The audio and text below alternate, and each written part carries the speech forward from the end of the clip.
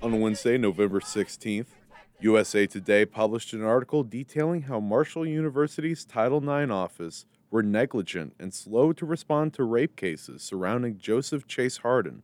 Title IX is a federal law that bans sex discrimination for educational programs that are funded by the federal government.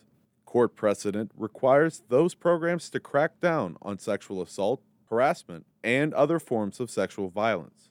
Marshall student and organizer of the protest, Rebecca Law, says the Title IX office failed her when she needed help. Every single person I spoke to said, don't bother going to Title IX. It's not worth your time. They won't do anything. So I ended up reporting it to the Office of Student Affairs because I didn't know what else to do. They sent my case to Title IX and filed a Title IX on my behalf. That was in August. I've never once heard from the Title IX office.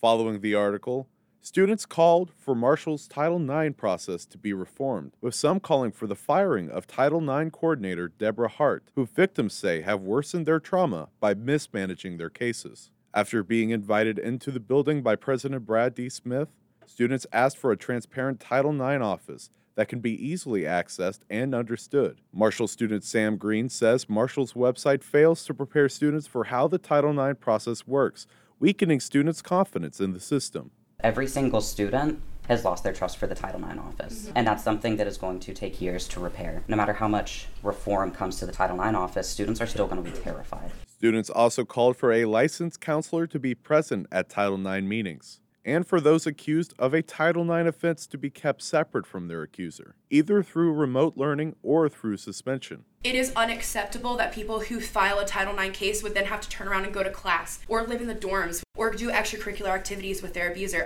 Green added, when a case of stalking goes unaddressed, it puts the person who filed the case in danger of violence. If it takes 5 months for the Title IX office to get back, that student could be harmed.